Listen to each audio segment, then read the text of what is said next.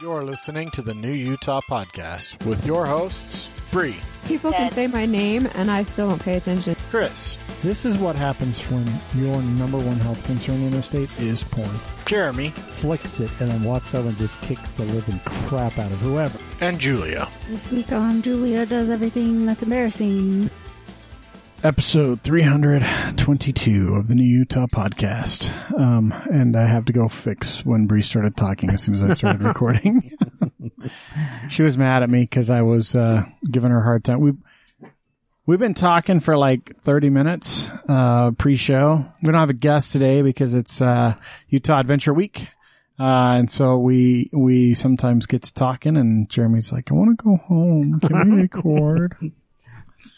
So here we are. There's a show about Utah and all the things we love about it. I get some special extra love this week. That's right. With Utah Adventure Week, we pick 1 week out of the month, usually the last week of the month, and we do something special this year. And God, I don't know, it might be for a couple of years. We're doing Might as well, it's fun. Utah Adventure Week, where we take field trips at some point during the month ahead of it, and sometimes we'll record Utah stuff. monuments, parks, just permanent Utah things, places of interest. So we've been to Gilgal Gardens and the International Peace Gardens, and the aquarium. went to the aquarium. That's right. The planetarium. The planetarium, the zoo. And this week we've got another one for you that we'll share in a little bit. But First, you have to hear us rant. I mean, I did just Kidding. spew a whole bunch of shit out to teach Julia some economics Well, and I was lessons. ready to keep listening. Dad was like, I won't go. Yeah, I'm not going to do that to our listeners. It's not, it wasn't so much ranty as it was educational. Education. I was the one who kept asking questions, so. I mean, it's, if you're interested in how the world works and what this country's facing right now, it's probably interesting stuff. But this show's about Utah, and not about the country as a whole. Although I will say this. One of the things that I like about Utah is, you know, as a conservative run state, we're an incredibly conservative state economically. And we navigated COVID extremely well, especially in comparison to some of the other states in the union. Yeah. We have an economy that when the recession hit in 2008, and, you know, there were areas of the country that were at 25% unemployment. Really, I mean, we had whole cities essentially collapse, like Detroit. Yeah, I was going to say basically Detroit. collapse. Utah stayed the course, and, you know, we still had a recession, but it wasn't near as bad as the rest of the country. It was somewhat insulated. So Utah does, I think, a very, very good job from a conservative, economical, fiscal point of view, managing the state. I don't agree necessarily with the socially conservative things that we do at times, but you know, I that's one of the reasons I really like Utah is from a fiscal standpoint. We're also not so stupid like Texas that we try to run our own fucking power grid. Holy crap. If you've been watching or reading any of the shit going on with their power grid and what they're doing to their customers in Texas, it's absurd. It is so insane. And supposedly it's so that you have more choice, but it still ends up being like you have one or two carriers in your area that you can get power from, and they're essentially still monopolies in those areas, and they're not highly regulated, and they have shit grids. So Sounds like Verizon and T-Mobile to me. That's what I was thinking. oh, did you see? Okay, this is not Utah related, Or but Xfinity. sort of is. Did you see T-Mobile is settling a huge class action lawsuit from a data breach? I've heard bits and pieces of it. So if you're a T-Mobile customer, you should look at the details. T-Mobile has started a huge settlement for a giant class action lawsuit from a data breach that they had. So you're likely entitled to some monetary compensation if you've been a T-Mobile customer for a long time or were at one point. I'd look into it. Get your $6.52. That's right. It's always funny when you see these huge lawsuits, but if you really look into it, like You can split it up to everyone. You get like $1 and a penny. The thing is like the attorneys that fight the lawsuit end up with the lion's share, with a huge chunk of it. I mean, usually we're talking probably 30 to 40% of the settlement ends up going to the attorneys that are fighting the settlement or that have done the class action suit. And that's a big legal team, that has gone through a lot of crap. And so whatever, that's how, because they don't do it. They do it for free, essentially, on the back of the settlement being their payment. And then when the settlement occurs, they basically, for a class action suit, they send out notices to everyone potentially affected, and you go and sign up essentially and say, hey, here's my information. I was impacted by this. And then there's some time period that they have to collect all those people. And then once all those people are collected in that time frame, they then go, okay, we're going to split it up 200 million ways or, 200,000 ways or whatever. And, then you have all your processing fees and everything like that to run the program, to administer that program. And so you sometimes end up with, like, I remember, I think it was cause all of the major music labels, had a big class action lawsuit from the mid 90s to the early 2000s. Yeah, I remember all that. For price setting on music. And so if you ever bought CDs, they had all CDs cost the same amount when you went to the store. And it was 100% price setting occurring by the industry, which is illegal. It's against the law. That's the specific reason monopolies are bad. And so you had these handful of music industry execs who went, let's make all our price this. And so because of that, and because the prices should have honestly probably been considerably cheaper, there was a big class action suit. And I remember I signed up as part of that, and I think I got a check for $5.67 because you had to identify like how many CDs you think you had purchased in that time frame. And once all that data was compiled, I think I bought a lot of fucking CDs, and it was like $5, something like that. Yep. And I got a check for like $5. There's those attorneys' offices that's all they do. That's how they run their business, is finding those class action suits, and that's how they make their money. Well, and on the one hand, they make their money that way. And while to the consumer, the payout's not great, the hit to the company, hopefully in those suits, ends up being big enough that they don't do the same shit again. That's the idea, right? That's the hope. Whether or not that happens is beyond me. Who knows?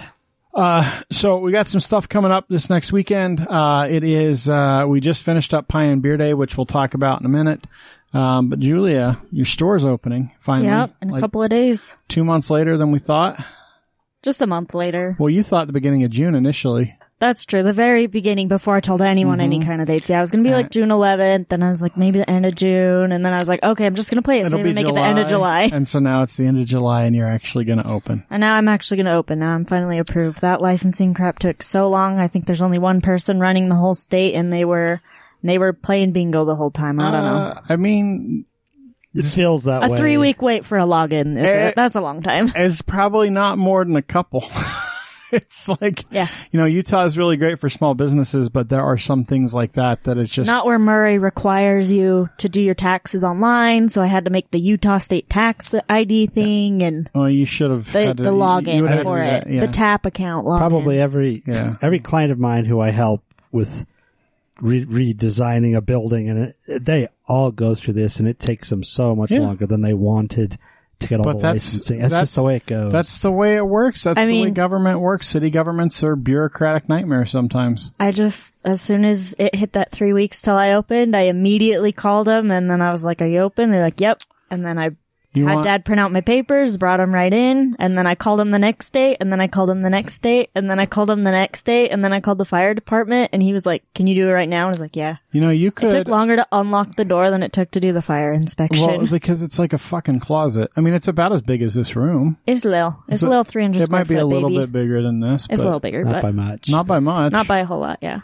Yeah, actually, there's like the closet could be where the bathroom and stuff is, maybe. Like, I don't know. I think it's a little bit bigger. Tiny bit longer, but probably about the same width. Yeah, but it's a business nonetheless. You could write a I'd say write a blog, but probably maybe videos would be more effective at this point on your process and what you've gone through. Yep.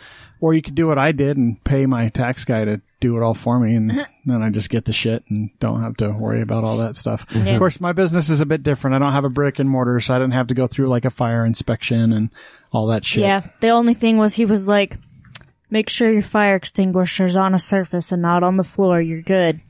Yeah, and also Take it in next year to get checked. Make sure that they are not expired. Yeah, that's why I said take it in next year. Because when fire marshals, they will come by and do extinguisher checks, all, randomly. Mm-hmm. The actual marshal inspections, they usually schedule with you, but they'll just come by and do extinguisher checks. Gotcha. Sweet.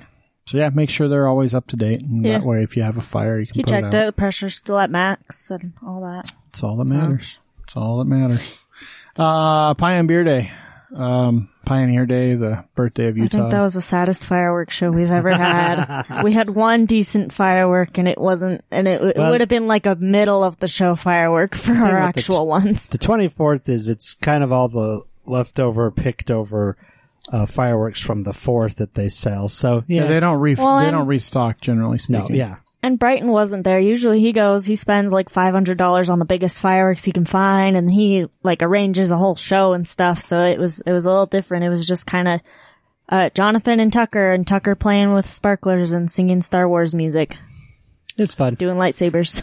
Let me tell you, I hate fireworks, so I wouldn't be disappointed to not see them. We don't stay for the fireworks of the RSL game, which we lost, by the way, on Saturday night. Yeah, and that's what Brett following that loss, there were plenty of fucking posts from random people. The only thing I hate about it's nice because I want new fans to the soccer games, but there are so many people that come to those games and don't know what to expect, and they only come really to watch the fireworks. And then when the team loses, it's really fucking disappointing because all those new fans, I mean, hopefully they had a good experience, but if the team wins, they have a much better experience typically. Right. And the team lost is our first loss this year, on our home field. And there's now only one team that hasn't lost at home, in the league. So it was really disappointing loss. And it was more disappointing when I got onto Twitter afterwards and I saw these fucking people post like, oh, it really sucks that we lost the game. But it was a fantastic night. Thanks for the fireworks. And it's just pictures of the fireworks. I'm like, motherfuckers. I don't even give a shit about the fireworks. I just want the team to do well. You could have just driven around the neighborhood if you wanted fireworks this weekend. Yeah, I mean, there were plenty to see. I fucking hate fireworks though. When I hear them going off, it just, part of it's because of all the time that I spent working in the fireworks space. Yep. I just fucking hate fireworks now. July 4th is not a fun holiday for me.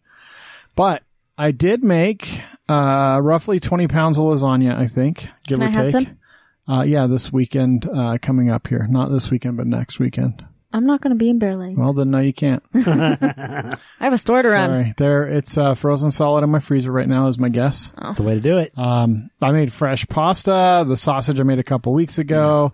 All homemade sauce. The only thing I didn't do is pull my own mozzarella. So he made it. Yeah, it's all from scratch, baby. Decided to try it. And I made a bunch. And I knew that Sunday, actual Pie and Beer Day, I told Bree, I said, we're having pie and beer on Pie and Beer Day. So we bought some Harmon's pies so that, they actually ratcheted it up for Pie and Beer Day because they're smart.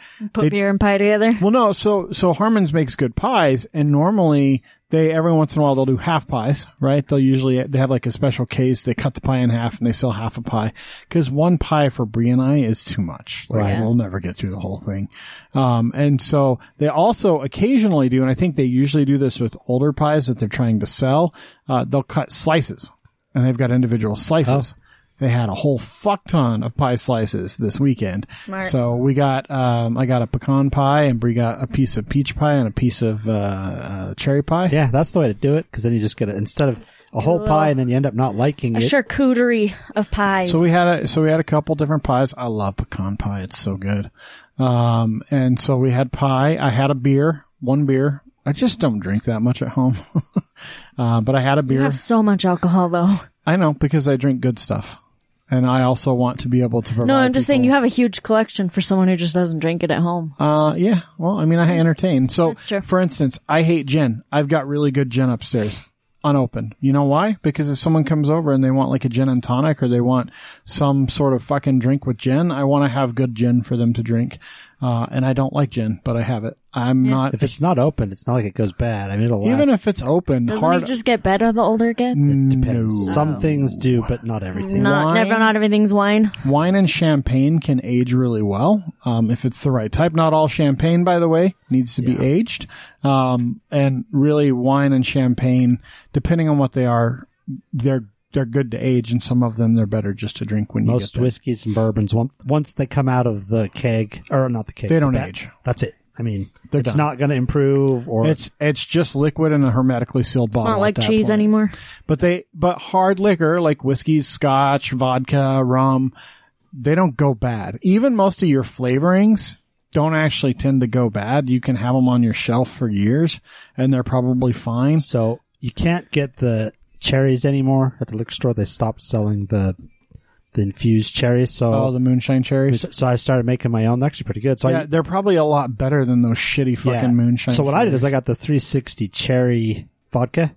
Oh yeah. And then the mararachinos, and I take out about half the maraschino juice. Okay, you want to know what you should do next instead of that? Infuse them with a syringe. Get 99 cherries.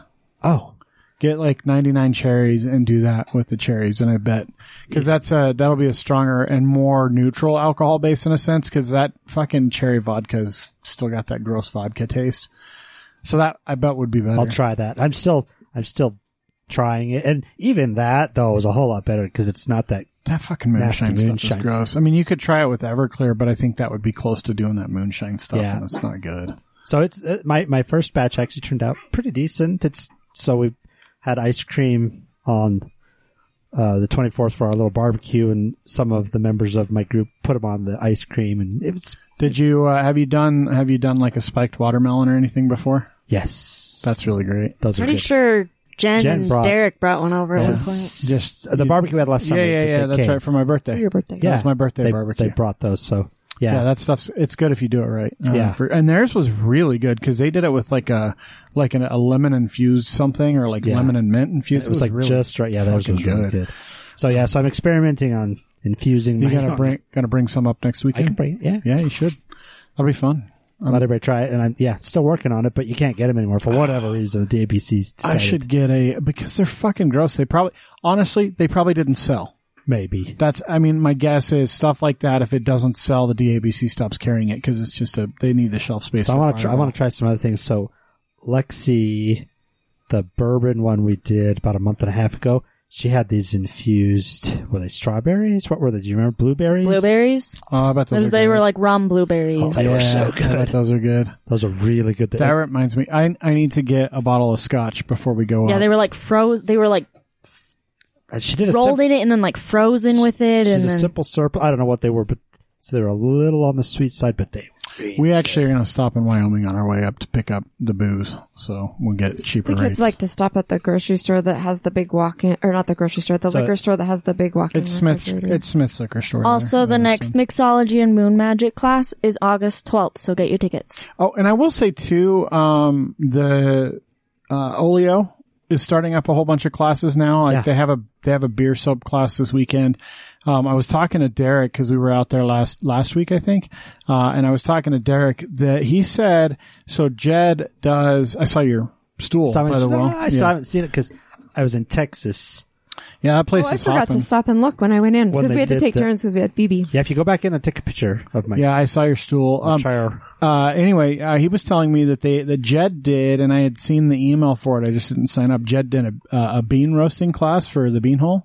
He said that class is awesome. He said anyone that likes coffee should take that class. It's so freaking amazing to see how they roast, and you go home with your coffee, and I think that'd be awesome.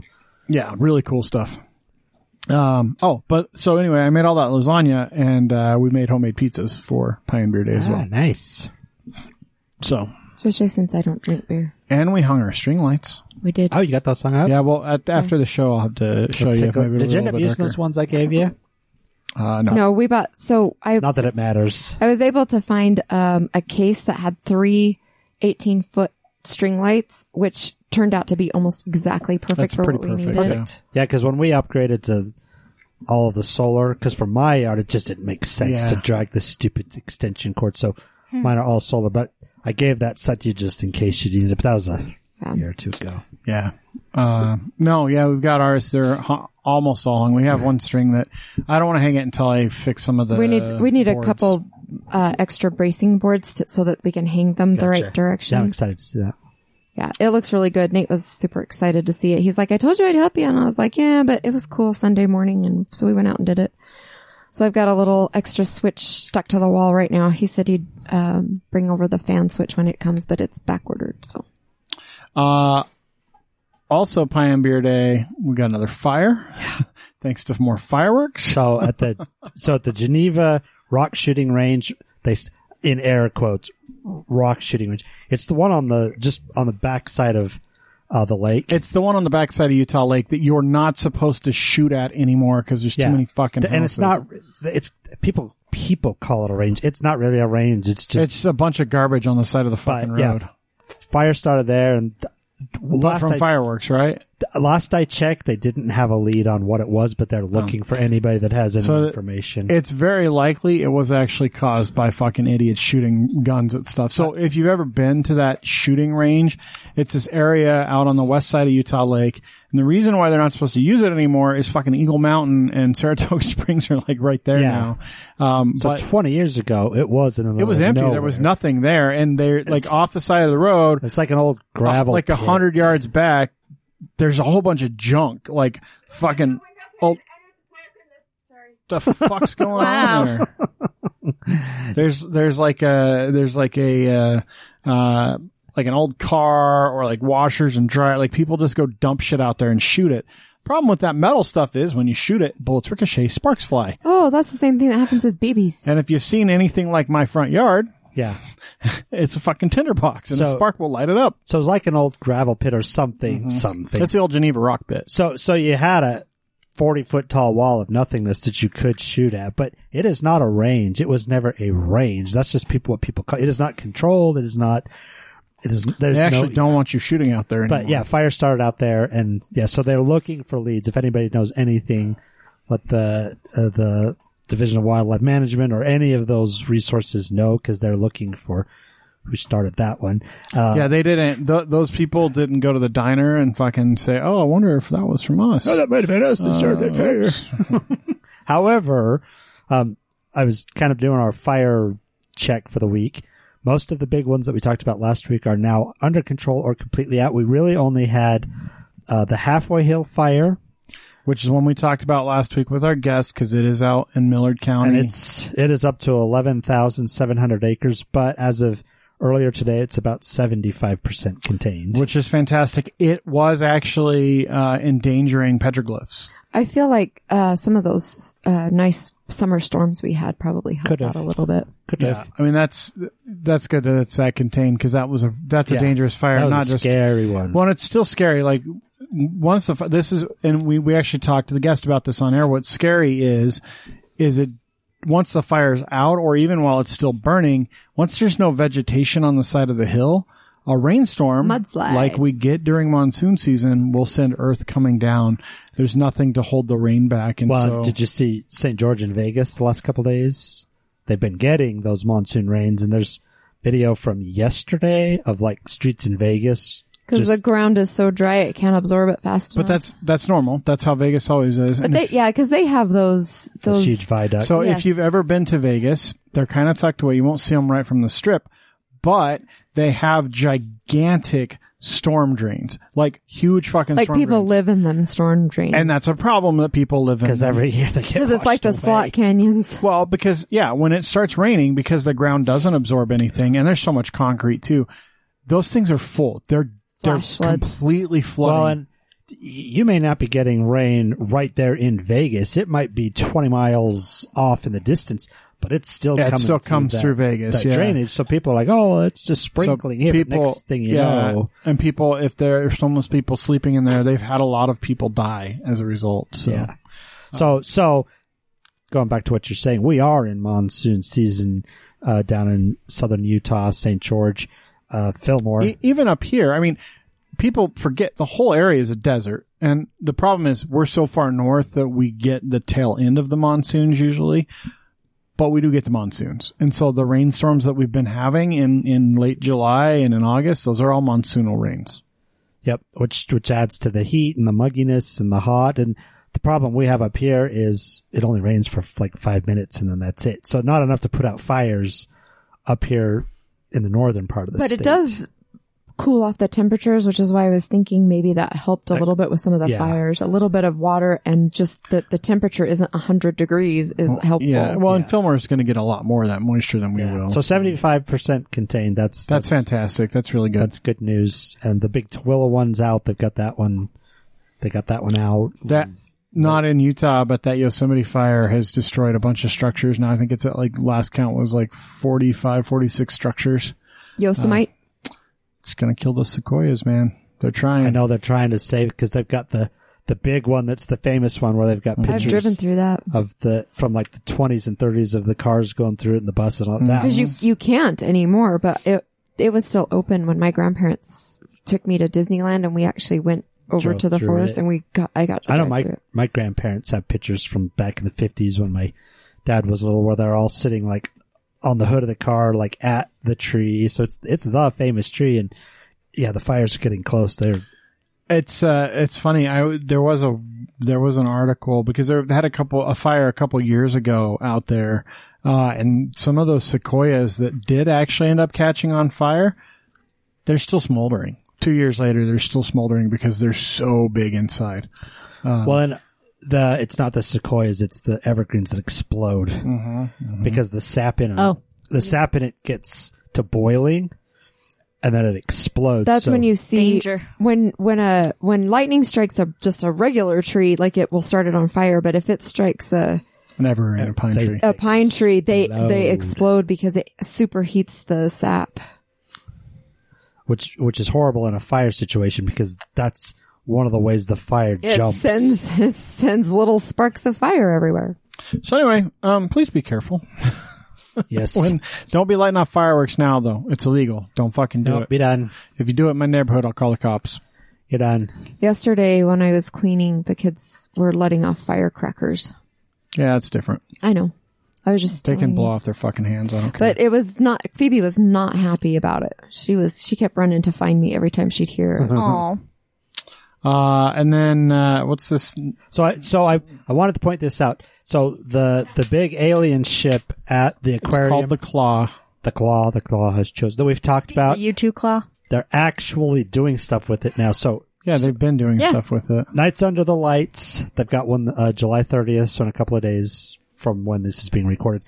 And it's where they're doing, it's like music throughout history. So they're actually doing a music show and lights. They have a market in there too. For Halloween, they did like a pirate themed thing every night. There was they did an interview on one of the local news stations a couple weeks ago where they talked about, cause they did a piece on the Claw and what it is and why they bought it. And they talked in depth about why they bought it, what their intent is with the space. And we talked about it. If you go back a few months, you'll and listen to our Loveland Living Planet Aquarium. It was one of our first ones we did. We talked about it as well because it's going to be, they're going to build some more stuff around it, but it's the focal point of a big learning center that they're putting in place over there. So really cool stuff. So just pointing out, and the reason why I brought it up is because we did talk about it in our episode. Mm-hmm. So if you're local, go check it out. You can see what that whole Claw is all about. And I think it's a good time to mosey on over to the Utah Adventure Week. This week, we had a couple of things that we thought about doing, and we did one of them, and we decided that we did enough of that one to constitute a show. So we went up to, now I hadn't been since probably the late 90s, so I would just barely had moved to Utah. So like 99, 2000 was the last time I was there. So a good 20 years ago. But we went up to the Hill Air Force Base Aerospace Museum. I think it's just called the Hill Aerospace Museum. Yeah, it's the technical And name. it's outside the gates right now. It's outside the gates. It's right at the gates, basically, but it is outside. I think it used to be in the gates. It did. Way back when, and I think they've moved stuff around. Yep. Because I remember when I went to it, I had to go through Air Force security and stuff, base security. It's just grown enough over the years. And it is now, it's 2 gigantic old hangars, essentially, is what they are, full of stuff. And, when you go there, your GPS will take you right to it.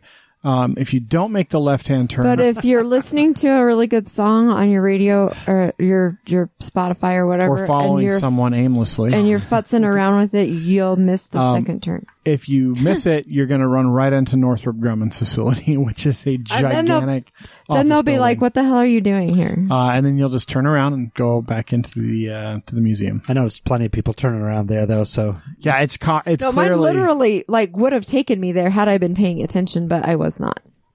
It's clearly a very common mistake that people make, missing that turn, because it is right as you turn off the freeway. Right as you turn off. Yeah, it's like immediately you right. So you can either go straight and hit the gate to go into the base, or you turn left, and when you turn left, it's Northrop Grumman or an immediate left to get into the museum.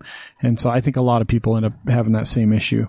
But anyway, I expect you're going to tell us a bunch of history. I've got history. That is what you do. So, it was cool. I do want to note that they have some really good history in the museum about Hill that you can look at, that you can walk through, some amazing stuff on the history. Yeah. And let me tell you, that's what the museum is all about, is the history of flight. That's its primary theme. Right.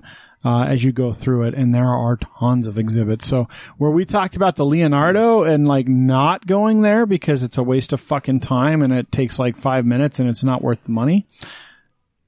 First off, this was free. It's free. The Hill Aerospace Museum. But it was worth the money. I would have paid the Leonardo money to see that. It's 100% free. They do work off of donations, and so you'll see big donation bins. So please donate to them when you go visit. But it is actually 100% free if you'd like. And they do have a gift shop and stuff that has some pretty cool stuff in it. And that helps pay for some of the stuff too. And they have other donors and crap like that. But I'll let Jeremy talk a little bit about the history of the museum itself. I'll just do kind of a brief history, and then we'll get into what we actually looked at. But so Hill Air Force Base was originally conceived back in 1934 from the ill-fated Army airmail experiment, is what they called it. So the idea was this was past the Pony Express, but not to FedEx. So they set up airmail basically. And so the Ogden area was chosen as one of the first sites in the Western United States, for airmail. That did not go well. However, because the area was set up in Ogden, they decided in 1939, Congress approved an $8 million, which you should look up 1939. I will do that. What was $8 million? But they decided to establish the Ogden Air Depot, is what they called it, up front. Even though the airmail was 1939? 1939. So even though the airmail itself wasn't overly successful, having an airfield in Ogden was. It is worth $159 million today. Wow. Not a bad little starter for an airstrip and a couple of buildings.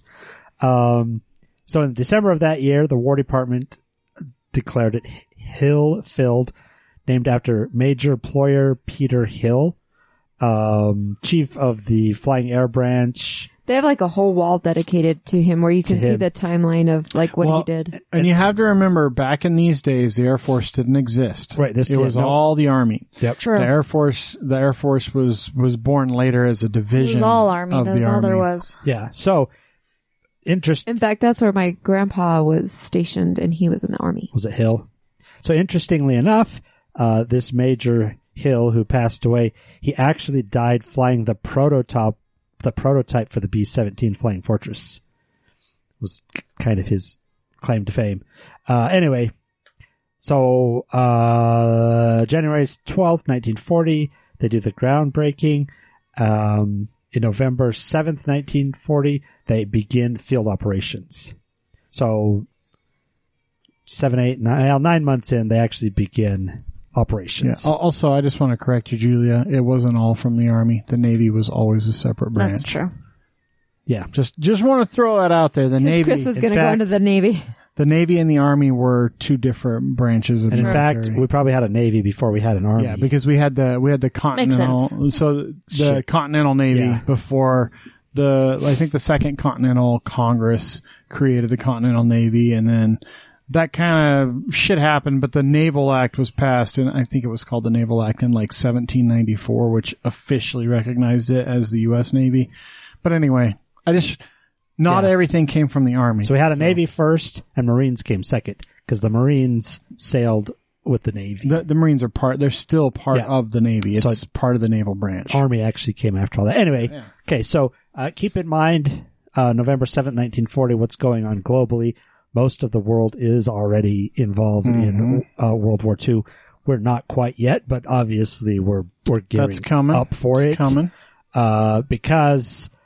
Well, and to be fair, we were involved, just not officially. Right. So in the early days of that war, we were still doing a bunch of merchant goods, and we had merchant marines essentially doing a lot of like shipping blockades and shipping of goods over to Europe to try and help their war efforts. Yeah. Officially, we were not in the war yet, though. Right. So during this early 1940s, Fort Hill Air Force Base, we were taking care of the A-26, B-17, B-24, B-29, P-40, P-47, Bingo! and P-61. And those P aircrafts were our main fighter aircrafts. And so what's happening is we're doing repairs primarily. So the whole plane isn't necessarily coming to Hill, but the engines, spare parts, all of that were coming, and so we were rebuilding engines to go back out to be put on the planes. Yeah, my grandpa was a mechanic. He was an Army mechanic. Yeah, so up front, that's mostly what Hill did was a mechanic division. In 1943, they had over 22,000 military and civilian personnel working on the base. Wow. In 1943. 1944, they now become part of the surplus aircraft support. So PT-17s, B-24, P-40, P-47, and B-29s, are actually now stored at the facility. So not just repairs, they actually start getting aircraft that they are now maintaining. By the end of 1947, there's more than $200 million worth of aircraft. Not bad for an $8 million startup airfield. Yeah, not at all. Not at all. Not too bad. So, September 26th, 1947, the Army Air Corps becomes the United States Air Force. So my mom was born before the Air Force was created. So was Your mom's old. So was my dad. So up to that point, yes, it was the Army Air Corps.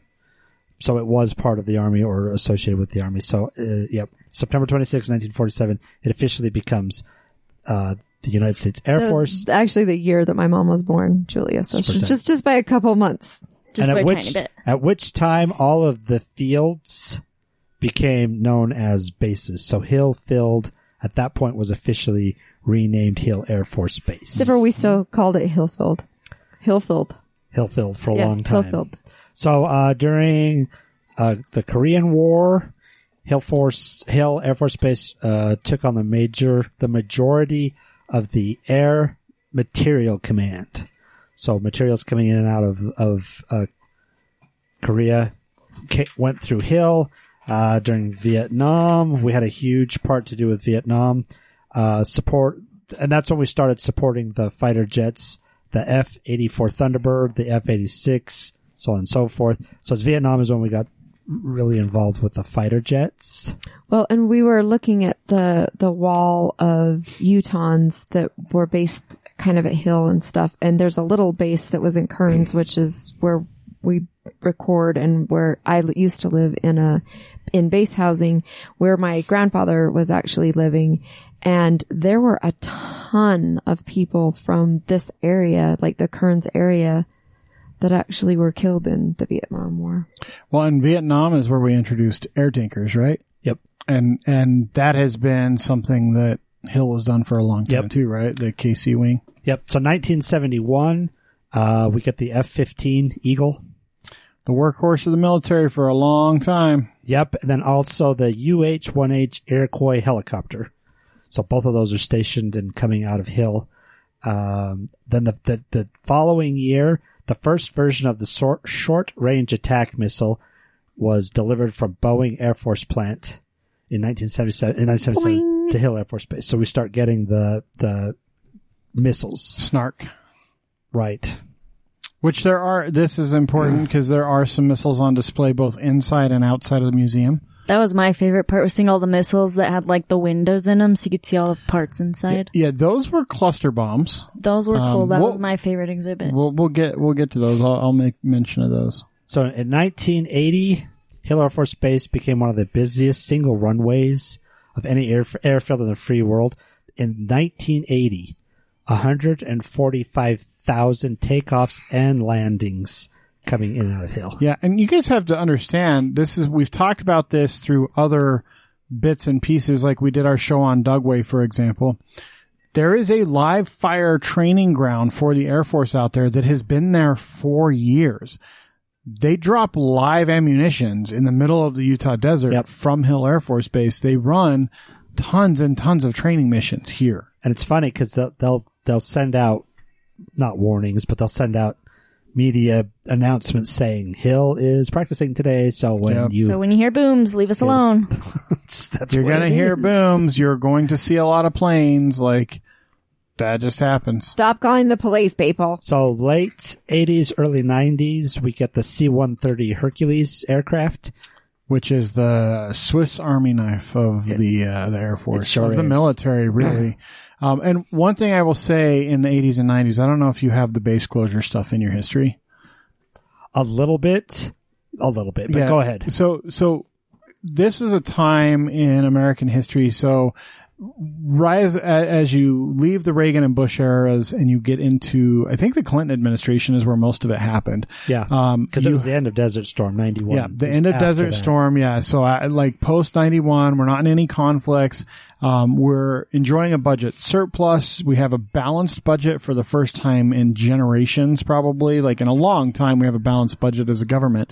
One of the things that starts happening is Congress starts shutting down military bases. You have to understand, military bases, most of them around the country, there were a lot at that point in time. They employ huge chunks of the population. Like if you go up into the Ogden, Roy, Layton area, I would venture to say over half the people there are employed either directly or indirectly because of Hill Air Force Base's existence. So when I talked about like that Northrop Grumman building, that's all because of the Air Force Base. That is a defense contractor for the Air Force. There are probably thousands of people that work in that building. They're there because Hill exists. So when all those base closures happened, this is one of the things I set up for a long time about Orrin Hatch. He has done is, whether you like him from a social standpoint or not and all of his policies, he was very much a Utah guy for a lot of his career. And the thing that really kind of made his career in the Senate for Utah was saving that base.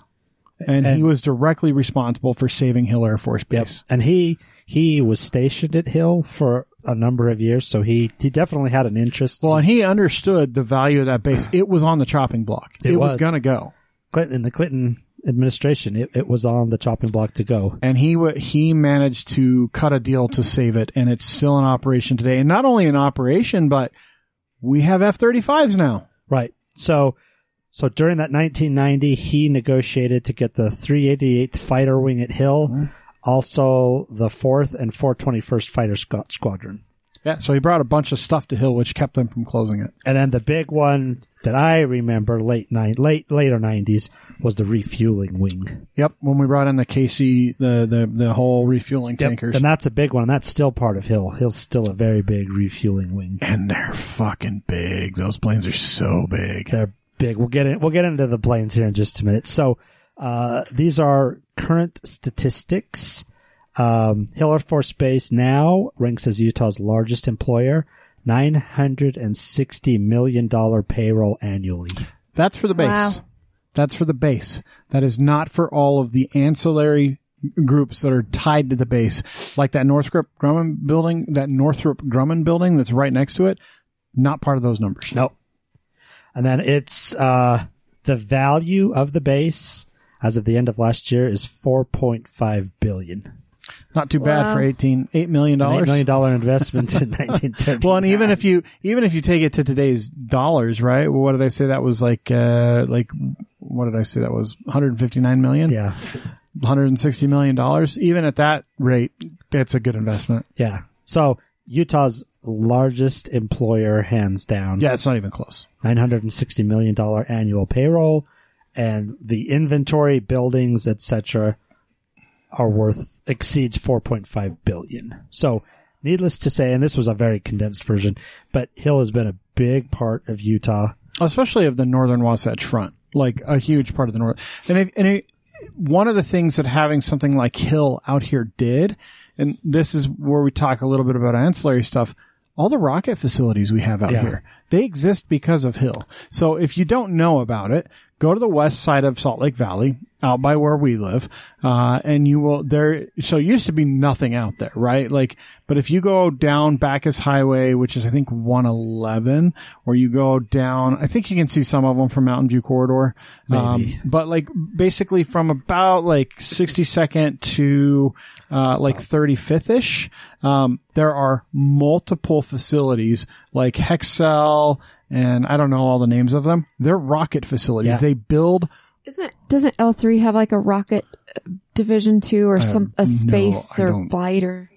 Not here. And they used to test those rockets. They still do. And they test them all the time. So they were used in, they're used in, NASA rockets, like for satellite placement and stuff like that, commercial satellite placement. I think they helped develop rockets that sent people to the moon and sent people into space. Apparently the dog has a squeaky toy right now, but we can't hear it. Just you guys can't hear it. We can hear it. Hopefully. Bree's tingled up. I liked looking at all the satellites too. Those are cool. Boeing's got a big facility. Boeing's got a huge facility. Like I said, Northrop Grumman does. I think Raytheon's got some really big, some big arms here. And those rocket facilities, they still do test rockets, by the way.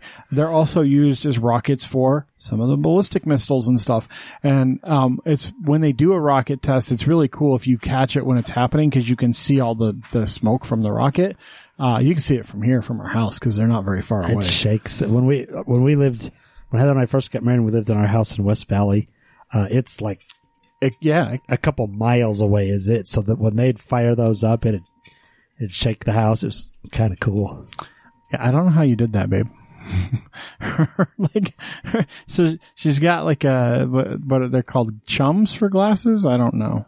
The librarian thing. Yeah, the like chain that holds the glasses from falling down, and she put them over her headset. Doesn't hold them from falling down. Well, it keeps them from falling off your head. It keeps them from being lost. But anyway, so you can she wear put around them your on. neck. She put them on over her headset. Not a band for and your head. somehow they tangled into her headset cord when she was trying to take it off to take the squeaky toy away from the dog, and now there's a mess. You can undo the clasp on the chain. It might be easier. Anyway. So Hill is directly responsible for tons of the economy in Utah. Still today, there's a ton of stuff that feeds that base and feeds military contracts because that base is here. We have a lot of those buildings here. And so the high-end tech stuff is here. And so that also plays into why we have like the National Guard, over at Airport Number 2 that has an Apache wing. Yeah. That stuff happens because of the proximity to Hill Air Force Base. So it's important. And Hill Air Force Base, how old is the museum? When did the museum go into place? Originally, I think in the 90s, but like you said, it moved. I feel like it was more recent than that. Nah, well, since they redid it to where you see it, but I want to say the original museum opened in the late 90s, early 2000s. Well, let's find out. You don't have that in your history? 1986. I thought you would have done that as part of your history. 5 miles south of Ogden. It opened in 1986 originally. It was founded in 1981 as part of the United States Air Force Heritage Program. So it must have been teeny tiny at that point. Yeah, so, and you can go baby. You can go see that on their wiki. They actually have a really good website, by the way. But now, can we get into let's get into the actual. Okay. So before you even step foot inside the museum, there are a ton of aircraft, the big boys, all on the outside. And they change from time to time what they have out there. A lot of the stuff's fairly stagnant. But these are multi-million dollar aircraft. Sometimes they change. So as you enter the gates, you will first notice the biggest plane out there, which is the KC-135, which is currently in service. It's a tanker. It's a refueling tanker. It is so big. It is massive. The wingspan is unbelievable. I was blown away, how big that was. And actually right next to it is probably the second biggest plane, which is the B-52. Yep. The current, The B-52s were there? Jesus. I'm comic relief today. Oh man. Okay. So she had this is what it's like being on the podcast with you. Let me tell you, she had the best dad joke earlier. I could not stop laughing, and I don't think it was that good, but it really made him so laugh. stupid. I don't know, but it was funny to me. So I'm cutting up some cantaloupe because I got a cantaloupe and I love cantaloupe. Cantaloupe. And I'm like telling her, I'm like yelling up to her that I love her because it's like lunchtime as I'm cutting this up, and I sing songs, guys. That's one of the things. It's like made up songs, not like real music. I'm cutting up the cantaloupe because I like cantaloupe, like shit like that when I'm doing stuff. Or I like, don't actually know what he was singing. I have the best wife there is, blah, blah, blah. I'll just sing shit like that randomly. He said something about, I'm glad I married you or something. And And I she's was like, well, we can't elope. And I'm like, I didn't. I said, you can't elope. so I just like shook my head initially, and then it hit me, and I was just started laughing, and I'm like, that is the dumbest fucking dad joke He goes, I've ever did you just heard. dad joke me? I was like, yep. And I'm like, I don't know why it's so funny to me. Even thinking about it now, it's hilarious. Jeremy's laughing. It must have been a good one. You would have been proud, Jeremy. That's awesome. It was great. That's awesome. But next to those aircraft, so in front of one of them, there is a Snark missile, which is one of the early ground-to-air missiles, ballistic missile type things. There's also a Minuteman. Yep.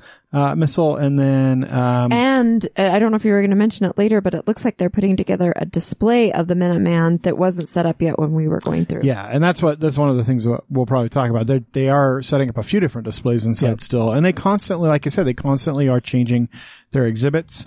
So there's always stuff to see.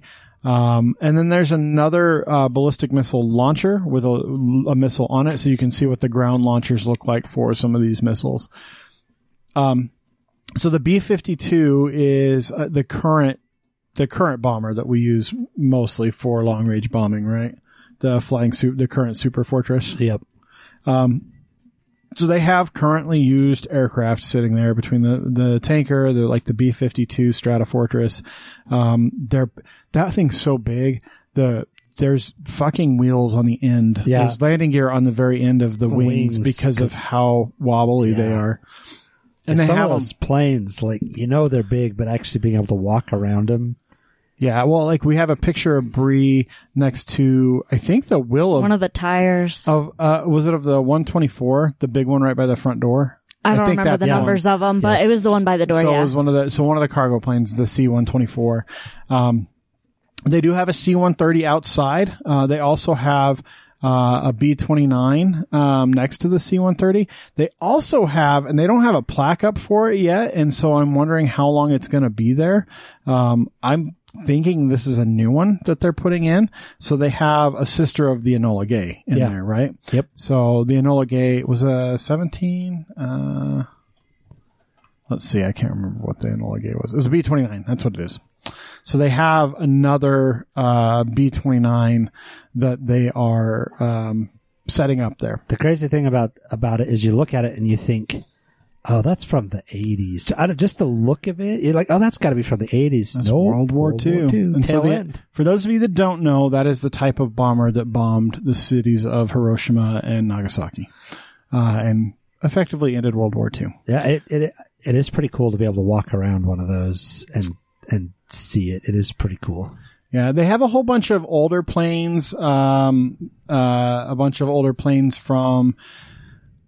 Korean War, some of the prop planes from World War II in there. So outside, they also have a B-1 that's out there, which is another old stealth bomber, essentially. Oh yeah, the B-1, the stealth bomber. And they had a Hercules out there. Yeah, they have a C-130 out there, which is the Herc. They have the C-124, which is the one that has just the unbelievably massive tires. They have a really ugly old helicopter out there The H-21. Yeah, Looks like a penis. Yeah, it kind of does. I think it looks kind of like a praying mantis. I don't know. It's weird. They also have, I think There was a banana plane. What? They literally called it the flying banana. It was like a helicopter without the propellers, but so it just looked like a sock that was sitting there. They called it the flying banana. That's what we were talking about. That's the H-21. The weird helicopter. Yeah, they literally on the thing, it was the nickname was the flying banana. Yeah, but it still looks like a penis. It does look like a penis. Or a very broken dragonfly. They also, my favorite that they have out there, so they have the an F4 out there. And they actually have two. They have an F4 and an F4E, I think, as well. And they have like the old chapel, the old base chapel is out there with a bunch of plaques. There's a bunch of memorials outside for various things. My favorite plane though is they have a failed plane. It never really made it to service. It's the YA-7F. It is one of the attempts to make the A-7 Warthog. Yep. So the A-7 Warthog, the brrr, I can't do it. My mouth's a little dry. The brrr, like if you ever just look up A7. It's like 600 rounds a second or something. It's fucking insane. It makes that noise because it's an obscene amount of rounds. The A7 Warthog, or it's A10, not A7. It's the A10. It was built around its cannon, right? So the A7, which is what this is, this was an aircraft that was built and never made it into service. It happens a lot, but it was essentially the same idea, and it was the precursor to the Warthog, and you can actually see how they designed some of that plane. There was that other black one that was all black with the red writing on it. It was another experimental plane that they only made like 4 of. Mm-hmm. I can't remember what that one was called, but yeah, so they do have a couple of these experimental planes that were tested but didn't pass. They have some of the trainer planes that showed people how to do it. Like there was one called the school bus or the schoolroom or something. Yeah, the classroom, the flying classroom. Yeah. Because it was a trainer that has all the avionics in it, and like radar and stuff. And they basically train personnel by taking them up, and there's like 12 stations at a time. They could take them up, and this was World War II, or was it more? It might have been a little more current, like Korea, Vietnam style. But they had 12 stations, and it had everything, the full. So that as you go up in a bomber, because back in those days, I mean, now most of that stuff's controlled by just a couple of people inside. And I mean, a lot of those military craft do have avionics stations and stuff like that, where they have a guy that's devoted to that. Because unlike commercial flights where they're bouncing from tower to tower, they need a navigator that can identify landmarks, identify GPS positioning, and make sure that they're not close to anyone. They have their own active radars. And so this trainer basically gives everyone inside their own station so they can learn that stuff while in the air, which is really genius. Great way to do it. So then you go in. There's a few more that we didn't mention outside, but there's tons of stuff. Like you could spend just looking at these planes and reading their plaques. Jeremy wanted to go inside and then spend the hotter part of the day outside. I talked him out of it. Good idea. It was overcast. It's like, oh yeah, that's good. So we went outside. Out there for 2 minutes and we were dying. Yeah, I mean, we could have stayed. I think we were outside for probably 45 minutes, and we were pretty fast walking around. Yeah, if it had been cooler, we probably would have been out there a little longer. But then you go inside. You do have to sign in, which basically you just give them your name. They don't. But we didn't give him our name. We gave him Jeremy's. And how many are in your party. He'll tell you a little bit about how to find stuff. There's a QR code so you can get the map on your phone. There's a gift shop. There's restrooms. And I will give you this piece of advice.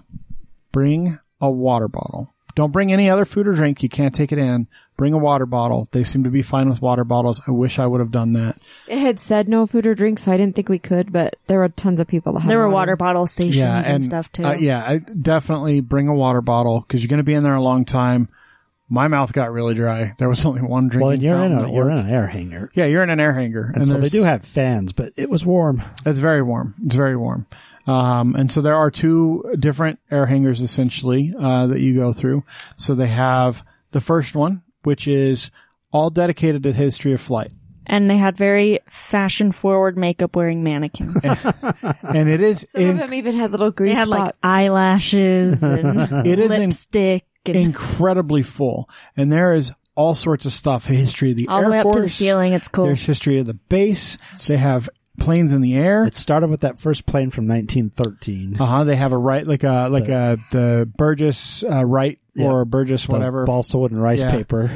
They have with a lawnmower engine. They have a whole bunch of historic memorabilia in terms of old uniforms as the history of the Air Force comes up through time. They have the World War II flight simulator. Oh, those are cool. Those flight sims are awesome. A couple of that them. was cool. It looked like a kid's toy. It was just this little box with wings on it. But when you looked, it didn't even have wings. Well, it had a little stubby. But when you looked in it, it was a full cockpit. But to think that they were doing that. Yeah, and the flight sims, because they weren't, they were just gyroscopic. There were no like working parts in them because how can you do that? There's a lot of displays of the armaments that are inside of the planes, even the old ones in particular, like the guns that they have. So, because as you go through some of the old fighters and you see they have 8 like 50 caliber cannons on them, and they're just little, you can just see the barrels poking out of the edges of the wings. Well, then they have that gun on display for you, what it actually looks like inside of the box that it's in and everything else. I have the B-52 that's open up that you can walk underneath. You can't get in it, but you can, walk underneath it. Mm-hmm. Look up into it. It's amazing in the movies. They seem so big. Yeah. And the B-52, it's not a B-52, is it? The Flying Fortress? It's not the 52.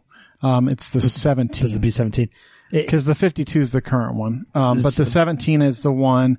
So when you look at old, so Memphis Belle is what everybody thinks of. Yeah. And when you look at like old Vietnam, when you look at, it's not even Vietnam. This would be like World War II, right? Yeah, World War II. The Flying Fortress. When you see like the bomber squadrons of like 17, they actually had a really cool display actually on the bomber squadrons and like how they flew in formation. So you could see it from the top, the side, and the front. And so you could see like, cause the formations were actually like really specific, but they had the gunners up front. They had the gunner in the belly. They had the gunner in the tail. They had the gunners on the side. I mean, these things were, because back then bombers weren't anything different than another plane. They were just bigger. So they were giant targets that had a huge payload, and they're literally dropping just rocks that have a warhead on them, essentially, right? Well, that's why they're called a Flying Fortress, is because they've got all the guns. But in the movies, they seem so big, and they are big. But when you're standing there looking at it, it's like, that's not as big. And you're looking at it like, think the guy in the belly doesn't have a parachute. Yeah. And he is super exposed. The belly gunners basically sitting in a bubble of glass. There's no way the guy in the belly could be more than about 5'1" and weigh 90 pounds, because that thing is tiny. Teeny little hamster balls. Yeah, and even the tail gunner, like the space that the tail gunner's in is like nothing. Well, and Jonathan was with us, and he commented on how tiny the uniforms were, because they had pilot uniforms, and because he's not tiny. Those guys, they're small. And when you see the cockpits of these planes, and even today, like I'd fit in there. Pilots are they're B-size. Like 5 foot to 5'5". They are not tall. These cockpits are you're very, more very aerodynamic small. if you're lighter, right? That's like not really the B-17. You look up into that cockpit where the pilot and the co-pilot's chair is. It's like there's no room. I think I would need both chairs just to fit in. Yeah, my butt cheek doesn't fit on one of them. You know, so. Tiny, and like I said, in the movies, I always thought of them as being these great big airplanes, but then when you see one in real life, it's like, it's not that big. I mean, our bombers now are massive. They are huge. They are bigger than commercial airliners, but these ones were not. I mean, this bomber was not at all. Yeah, it was. And then they had a really cool section for the women fighters from World War II, and in fact, I don't know if you noticed it, but Disney Walt Disney drew the did logos. Their logo. Oh, I didn't know that. For the women. What was it called? I can't remember. But they talked about it was some acronym that we've like PAC. Well, I know WASP was the big name, but they had like a name, like they were like the somethings. Well, and there was a video that was playing about the first and the only female officer. Because they could only have one. They'd only allow one, and then there was somebody else that they'd hired. Or they wanted to come on, and they're like, I'm not going to serve under that bitch. Well, she doesn't know anything about anything. And then I didn't watch a lot of that video, but a little bit when we were kind of there, and they were sabotaging their planes. Like one of the planes crashed, and they found sugar in the gas tank. Because they didn't want them to be successful. They didn't want the women. How so you'd rather kill your own and ruin your own stuff but they have a really cool display with Does that surprise you, Julia? And see someone succeed on your team. And then that's not you. towards the back of the first hangar, they had the wreckage. I don't know if you saw that. Yep.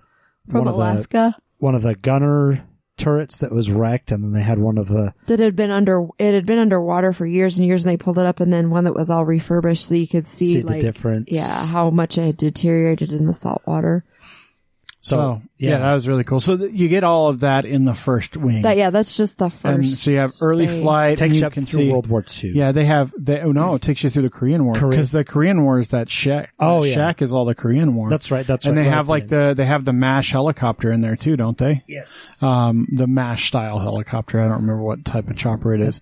But so all the way through the Korean War, and there's a lot of trainers that are all hanging, and so they actually have the T-28, which is the one that is still flown today. So they're the different aircraft that pilots train on before they get into the $1 million aircraft. Well, and then the walkway between the two hangars is a big, huge timeline of. Yeah. Like the beginning of Hill to, I think, pretty current. Pretty much to today. Pretty much to today. And on one side, and on the other side, it's a glass display. Yeah, where there's some planes outside. Some planes. So it's got a MiG-21, a MiG-17, and RF-4C. So they're non-American planes. They put those on the outside, and then you can see behind them all a C-140, the Jetstar, which is a former Air Force One. It's the Air Force One that LBJ used. Yeah, that's pretty cool. And you can see it's much smaller than what the Air Force One is now. Yeah, Air Force One now is just basically a commercial. It is a commercial jet that's been converted, heavily modified, but this was an early version of Air Force One that LBJ used, and it's restored to what it should have been looking like then, and so that one's kind of off in the distance. And then you get into the second hangar, which is the newer hangar, and has all of the jets. All of the weapons. And the drones. Well, it starts with Vietnam. And the satellites. Yeah, so you see, most of the jets. That's where the list is of all the people. Yeah, so most of the jets is the F-100 series. So you got the F-100, the 101, the 102, 104, 105s, the 106. Then you get to the F-11s, and then the back is where you're going to see the F-15s, the F-16s, which is what the F-16s are the Thunderbirds. So when you see like the Air Force Aces, they have 3 F-16s back there. They also have an A-10 back there. I don't know if you guys noticed the A-10. Yep. They also have, which is not on their map, drones. They have 3 different drones. They have one of the early drones. They actually have another one that's not a drone but a decoy that the bomber tosses out to confuse enemy radar before it does a bombing run, which I thought was really freaking cool. So it looks like a miniaturized plane essentially, and I'm guessing the way it's designed is specifically to get radar to think it's a real plane, so they shoot at it instead of the bombers. And yeah, so each of those planes, they all look very, very similar. And the truth is the design changes on them are not super massive. They've got different wing types. What Jonathan commented on that I found as well is the jets that we use, fighter jets that we used during Vietnam era, those F-100 series. So those are all your your supersonic jets. They're really long. They're really big. Yeah. They're not tiny planes. They're very large planes. Yeah, you think like where Jeremy was saying some of the others were bigger than he expected. These were long and well, these are basically bit longer than you expected. Basically a rocket that you strap a dude onto. Yeah, you kind of think of them as like something small that you get in, and it's like this one man little teeny tiny thing, and it's huge. In the early days of jet propulsion, that's what it was. They had really big turbojets and they stuck wings on them. That's what it took before modern fuels. I mean, back in the 50s, 60s, 70s, when they were improving fuel, it took something that big to push. Which is where Chris was explaining fuel, and then we ran across the tour guide explaining fuel in the what was it? Oh, okay. So we got through, so you get the F-15, which has like been the workhorse for years. It's no longer the workhorse. That's being moved over. The F-16. Isn't that what they're using it over in Russia and Ukraine? Not in Russia. In the Ukraine? No, they're using MiGs because Ukraine is a former Soviet state. And so, Russia is, but didn't we give Ukraine something? Because they don't know how to fly them. Because they know how to fly MiGs. We gave Israel something, and Israel gave them theirs, I think. No. I swear that's what happened. No. Are you Anyway. sure? There was a deal that was trying to happen from some of the former Soviet states like Poland, where we were going to transfer F-15s to, say, Poland. Okay, And they were going Poland. to give MiGs to the Ukraine, but So that see, I did knew not happen. something, but I didn't know. But that all did the not details. happen. We do sell, however, a ton of F-15s to Israel. Most of their Air Force. I was just getting is everything F-15s. confused. And so It's okay, me too. it's still a very common plane. It is the F-15 Tomcat. That's Tom Cruise and Top Gun. That's what he's flying as an F-15. There are 3 F-16s, which is the Air Force's thing is the F-16. F-15s were more of a Navy thing, honestly, which Tom Cruise was a naval pilot, by the way, not Air Force, in case you were wondering. That's why he flew off of aircraft carriers. We weren't. F-16s, that's the Thunderbirds, the really cool aerial stunt show people. And then by the drones, including the current Predator drone, there's a Predator drone that's there. Obviously, there's no munitions. There's the F-117, which was the first real stealth fighter in operation. And then there's an SR-71 on display. So the F-117 and the SR-71 are 2 of the really big draws to the Aerospace Museum because those are really hard planes to get to see in real life. Yep.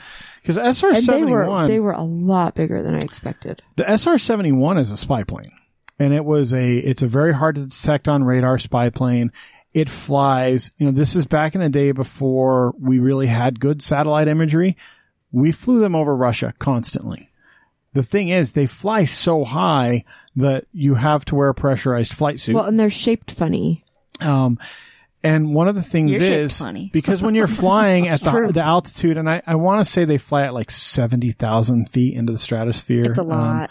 I'm just going to look it up. So I don't Well, and they'd have wanna- to wear such heavy fleece so they wouldn't all get hypothermia. Well, they and wear just die up pressure- there. Pressure. Yeah. Oh, okay. So their cruising altitude was above 85,000 feet. So that's why. Because they're literally So in the you're stratosphere. That's a lot of Just feet. That's at about- least 10. You're right in the atmosphere. You're touching. You're pretty the dang close outer- to orbiting. You're Yeah. 16 miles above sea level at that altitude, and so the temperatures and the air acts differently. It's much thinner. The atmosphere is different. cold. That's why you have to wear a pressurized suit. It's incredibly cold, so they have to have heaters in their suits, and the metal of the plane contracts when you get that high up in the atmosphere. So one of the things, this is the thing that I was talking about, I was telling Jonathan about it. The SR-71s, when they are on the ground about to take off, they are literally dripping fuel out of the body of the aircraft because It's not because they feel it too full. it's because the fuel tanks have purposefully built spacing in them, as does parts of the aircraft. There are gaps, and so the fuel basically just pours out as they're sitting on the tarmac. Once they get out and get up to cruising altitude, the metal contracts because it gets so cold, or expands rather, not contracts. So then it all fits properly. The metal expands just like an ice cube does in an ice tray, like water does to form a piece of ice, and seals up all the holes. Well, they fuel it just enough for them to take off, and then they put more fuel as they get higher and higher so that as the gaps are closing, they're fully fueled. So, and I think it was probably really closer to 70,000 feet above sea level where they flew more often than not, but they can get up to 85,000. And they fly at speeds higher than Mach 3.2. So 3 times the speed of sound. They're able to survey, roughly 100,000 square miles in just 1 hour.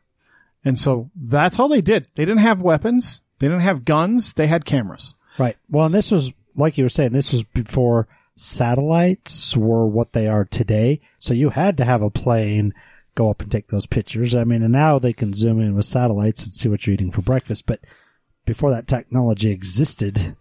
Yeah. And they were retired by the U.S. in the late 90s. So 98 for the Air Force and 99 for NASA, I think. So we kind of zoomed around talking about the planes, but I want to make sure that we talk about the POWs. There's a whole section where they've got the names listed of those folks that died that outlines like what the conditions were like for POWs during the Vietnam War and what happened to them. There's pictures. There's some doors. You don't get to open them and go in or anything, but there's like doors of Their mock-up of Yeah. Hanoi Hotel. Hanoi. The Hanoi Hotel or Hotel Hanoi or whatever it was. is what it was referred to as. So it was a prison. As you go along the back, They named all of them after like American things like hotels and motels to like keep them straight. so as you go behind all of the F-100 series fighters, Along the wall. that's where you're seeing a lot of this history. There's a display of, is it from Vietnam? The medals, the dog tags. People from Utah who died in Vietnam. Yeah, and it's just a display of dog tags. All the dog tags. And you can see how many there are. And yeah, the Hanoi Hilton. Yeah, there we go, Hanoi. The Hanoi Hilton. Thank you. To me, that was probably the most powerful display of everything they had in the museum, because you got to see just how tiny those doors were. But I think the more powerful one is they have a little area where you can walk in, and they've got some stuff talking about what happened at the Hanoi Hilton. They have reproductions of the type of propaganda crap that they had to post in there. And then you can look into what would have been a cell where you see the ankle straps, you see the 4 bunks, and they have 4 human-sized mannequins inside, and you can see just how no space there was and what these guys had to live with day in and day out in these cells. Somebody pretty much sat on the floor, and somebody got to be in the bed, and then they'd trade. Because it was so narrow and cramped and tiny, and that was a really interesting, really powerful. I'm glad you mentioned that. Well, and just to call out, just because I look for this name wherever we go. When my mom was young, it was her day and age that were being drafted for the Vietnam War, and the man that she was going to marry was drafted and died in Vietnam, and his name is up on the wall, and I sent that to my mom, and it was just, it made me emotional almost the whole rest of the time. It took me quite a while to kind of recover from. It was powerful. Like looking at his name on there, cause I've seen it in DC too, but just like in DC it's small and it's on this big huge wall of a whole bunch of people, and here it was like, it made it so much more personal, and to see the display of just Utahns. Yeah. And where people, may have stayed as prisoners of war. And you think about all of the people that came back and how messed up some of them were. And there were so many things that went wrong with that war. The reason that we were there, the way it was fought, what they came back to, what they dealt with while they were there. Like the people that were prisoners of war there's just those obvious trauma, but you got to think about the people that didn't get captured, that managed to get away, and they know that they're just, feet, miles, whatever it is, away from other Americans, and there's nothing that they can do about it. They know that they're trapped there. They know that they're being treated deplorably. It was an inhumane war, and the people that came back from it were changed forever, and some were able to recover and go on and lead pretty normal lives. But some of the homeless that we talk about now, the older homeless that won't go in for help and that want to live on the streets, some of those are still our Vietnam War vets that they don't want to be helped. They don't want to be saved. They feel like the country betrayed them, and they choose to be. They're not wrong. On the streets. So I've talked about it before, but my dad, growing up in Pocatello, when the draft came out for Vietnam, he was like number 18. Wow. That's why he enlisted, and that's because he's like, well, I'm not going to get drafted and not get to choose. So that's why he went. My uncle, on the other hand, was like number 720. So he never got called up, but yeah, my dad was like. Well, especially early on, there were issues with the draft in terms of the people that were going because of how they were doing the draft, and they had to adjust it because they were pulling so many people out of certain, certain birth times and stuff like that. Right. So anyway, yeah, the Vietnam section is probably, I would say, the most powerful. Just the way they've done it is excellent. The way they've set that display up, very emotional. There's another really cool display too. So there's the C-130 outside, and Hill has actually taken a C-130 and basically chopped it up. They took the wings off. They took the nose off. They've sealed it up, air conditioned, and made it fire safe, essentially. They basically made an extension of the building. Yeah. And so it's actually the coolest part of the entire museum because it's got like pumped in air conditioning. literally. He doesn't mean coolest by like rad. He means coolest like temperature. cold. So you go in, you get to go inside of a C-130, which, I mean, it's kind of cool, I guess, if you've never been inside one. I've got to fly in one and have the back opened up.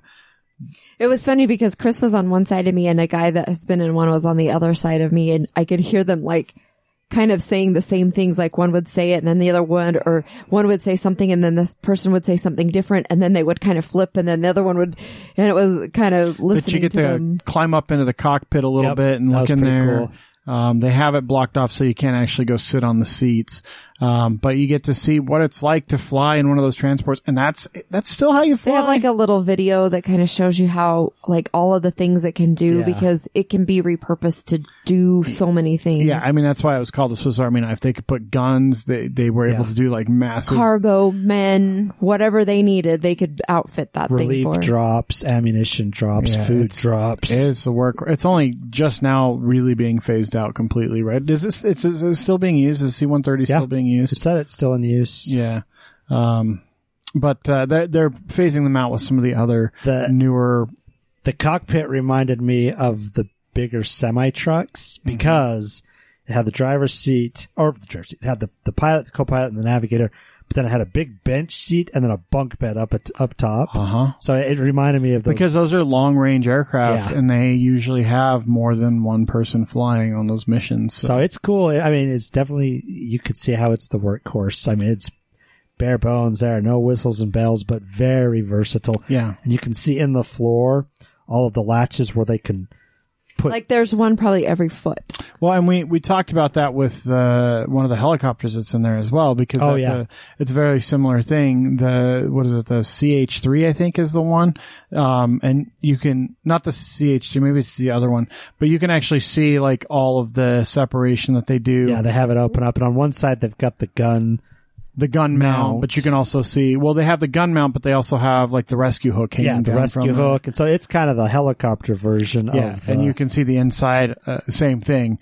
Like you can have a bunch of seating, you can have different configurations inside. Yeah, guns, ammunition, or people. Yeah, so it's basically, they're very similar. One's a plane, one's a helicopter, but they both do a lot of the same, just day-to-day and so work. One of the other things, so as you're by the Vietnam exhibit, you get to see current munitions, right? So they have a whole bunch of the different air to ground, air to air bombs, a bunch of that different stuff. Actually, one thing that I didn't mention is in the history area in the first building. If you go around to where the B-25 is, you can actually see 3 different versions of atomic bombs. The nukes. The early nukes. Yep. So you can see the early Manhattan Project replica that they have that was used in some movie. And they've got 2 others. And they actually have like 5 or 6 actual versions of those, including, at some point in there, I can't remember where there's a couple Tomahawk cruise missiles visible as well. I think those are in that was in the second one. In the second building. Next to by the fighters. Yeah, not the dirty, but the cluster bombs. Yeah, and then we get to the cluster bombs. Which is Julia's favorite and the most deadly and the most I thought it was cool to see inside of them, though. Yeah, I didn't know what they look like. They do cutaways onto the inside of these with plexiglass. It was like a big thing with tiny missiles in it. And cluster bombs are fucked up. Cluster bombs are one of the most non-discriminate, completely fucked things that you can use in warfare. So they're clusterfucks. Yep. And basically, if you don't know the way a cluster bomb works, this is one of the things Russia has used in Ukraine that everyone's really pissed about. You fire these things out, and they basically open up in flight and drop tens, if not hundreds, of different bombs, and they're not guided. So, like, where you have something like a cruise missile that's a guided missile that hits a specific intended target, like even laser guided. Yeah, even like when Predator drones are doing drone missile strikes, those are laser guided missiles that are very targeted, and there is collateral damage with them, but not like this. When cluster bombs go, you can target a building, and then it's going to hit a square mile around that building, and it's just going to fucking hit everything, and just peppers everything. Yeah, it's like buckshot. They're horrible. They're absolutely horrible. But you get to see the cutaway, and it is actually really cool to see the inside. They are interesting to see the different types. One of them looked like round canisters, bunch of round canisters. Some of them look like little mini missiles. Yeah, little tiny missiles. Some of them look like big bullets. Some of them look like little chunks of barbed wirey looking something. You couldn't quite tell what it was. There's a bunch of different like Sidewinder missiles and stuff like that are on display as well. Some of the air-to-air stuff. It's cool. I really enjoyed it. I mean, we've talked about it for it's been almost an hour now that we've been talking about this thing. I would definitely say of our Utah experiences so far, this was probably one of my favorites. And I don't know. I would agree with that. I don't know how many aerospace museums there are around the country. Like, I've been to the Smithsonian Aerospace Museum, and I'll say, like, I don't think anything compares to that because of what they have access to. Because they have like they have all the NASA shit. Yeah, and that's they have. But if you take out the space stuff.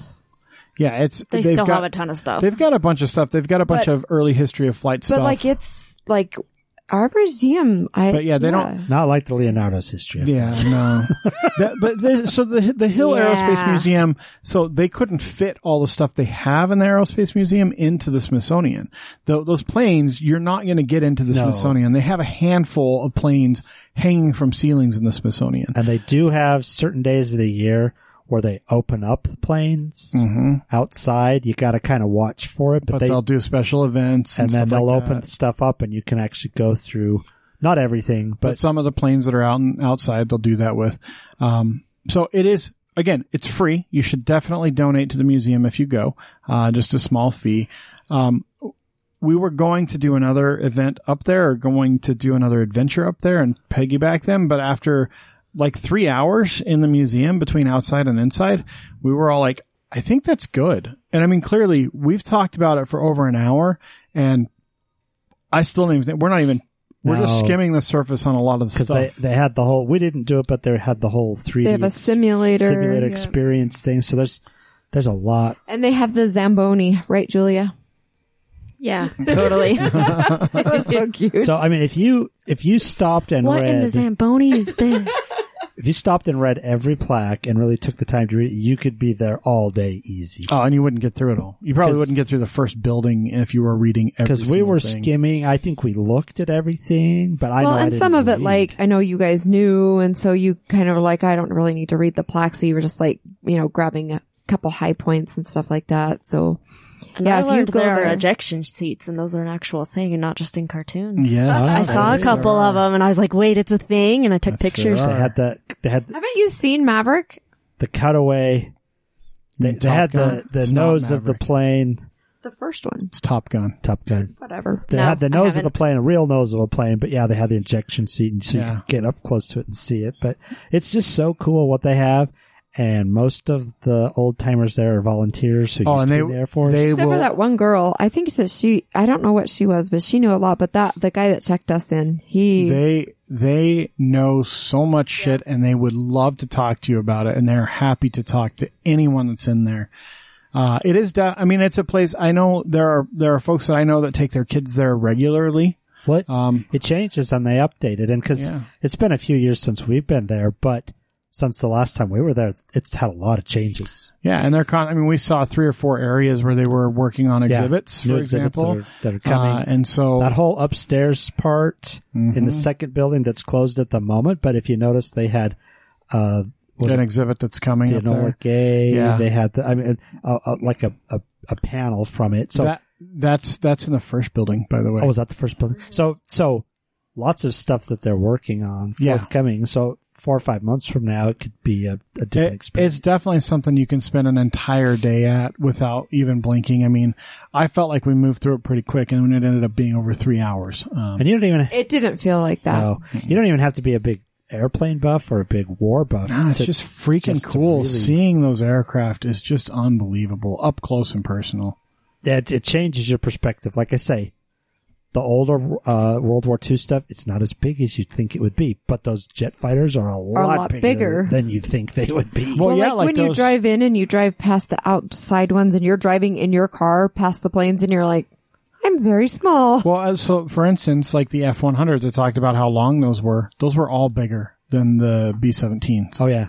all bigger than that B-17. Yep. In terms of And like the B-17 had what, 7 people? 7 or in 8 it? dudes in it. It was mostly a big open shell that flew. So anyway, hopefully you guys enjoyed this. We definitely enjoyed it. We'll have some, great stuff for you guys next month. We have a really fun adventure planned for next month. So we'll, have fun, you guys. That's right. I know I've done some of the things you guys will be doing, so I can talk about past experiences. Yeah. So we'll talk about that next month. We still have another month of summer. It's still hot as fuck. You should still not light fires, or fireworks. And you should still be conserving water. Let us know if you like the stuff that we do or you don't like it, what you would change about it. Certainly us telling you about events that happen 3 days from now is probably a bad idea. Jeremy probably needs to look 3 weeks out for stuff. But some of them, though, like the claw, it's just because we were there. We've talked about it. Anyway, but yes. So anyway, hit us up on social medias. We're at TNU Podcast everywhere. And our website, thenewutah.com.